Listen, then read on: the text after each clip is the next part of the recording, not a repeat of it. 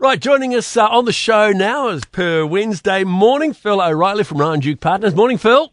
Morning, BK. But to talk about really, let's firstly head to the New Zealand stock market this week.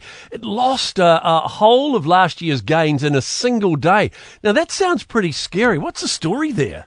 Well, what's happening, of course, is that you've seen that weak economy ahead. You've seen the challenges that Fletcher Building has. You've seen a number of, our most iconic companies reporting much tougher trading conditions.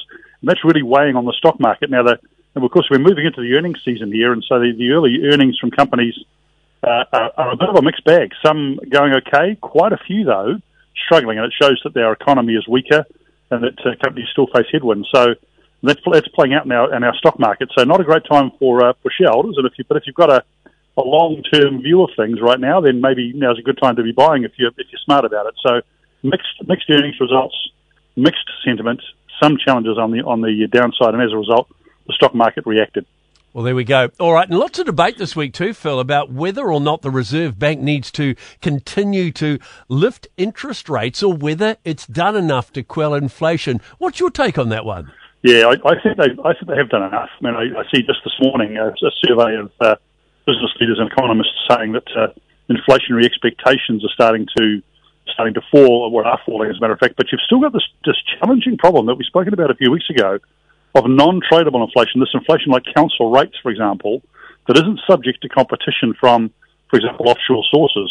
And that's still stubbornly high. Now, the thing about that is inflation measuring in New Zealand tends to be a very backward-focused thing. You look at what's happened over the last year, not what's happened over the last month.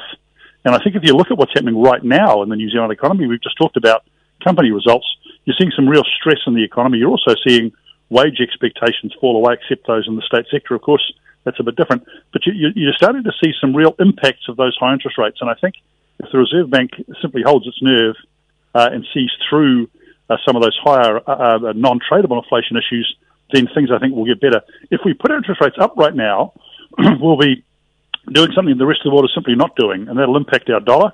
Our dollar will go up as a result of that, which will hurt our exporters. So the Reserve Bank really has a bit of a balancing act, and I think they've got it right now. I think staying where they are is the right option, not increasing rates. Yeah, let's hope they do. And the construction work, let's touch on that one. Hit a record $61 billion last year, and there are some reports that it's likely to now decline. Does that sound right to you?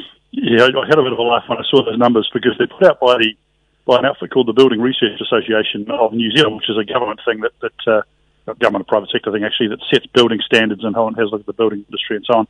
And I thought, well, that's likely to be wrong. And as you look through the counterfactuals to some of those reports, you just don't know what's going to happen to construction. The good news is that it's a huge sector, but of course construction's a bit of a lag indicator in our economy. We talked last week about building consents being down 25%, but at the same time you've got the government pushing forward on new roads and construction, and you're seeing hospitals and so on in Dunedin going ahead and so on. So we just don't know what's going to happen with construction, but what's clearly the case is it's a massive driver of economic development in our economy, not just in cities, but also in small towns in every part of New Zealand. Big job engine in our economy too. So you'd hope it stays there, and you hope the Building Research Association is wrong in its analysis, and that we see continued strong construction growth, but lots of headwinds because we've got a slowing economy, and those slowing house building starts is going to be an issue for us over the next year or so. Always a good sign in cities when you see lots and lots of cranes. You know that things are going ahead, aren't they? That's right. The sound of concrete pouring is joy to my ears. I must say it shows the economy's going forward. Phil, have a great Valentine's Day, and we'll talk again next week. Thanks, BK.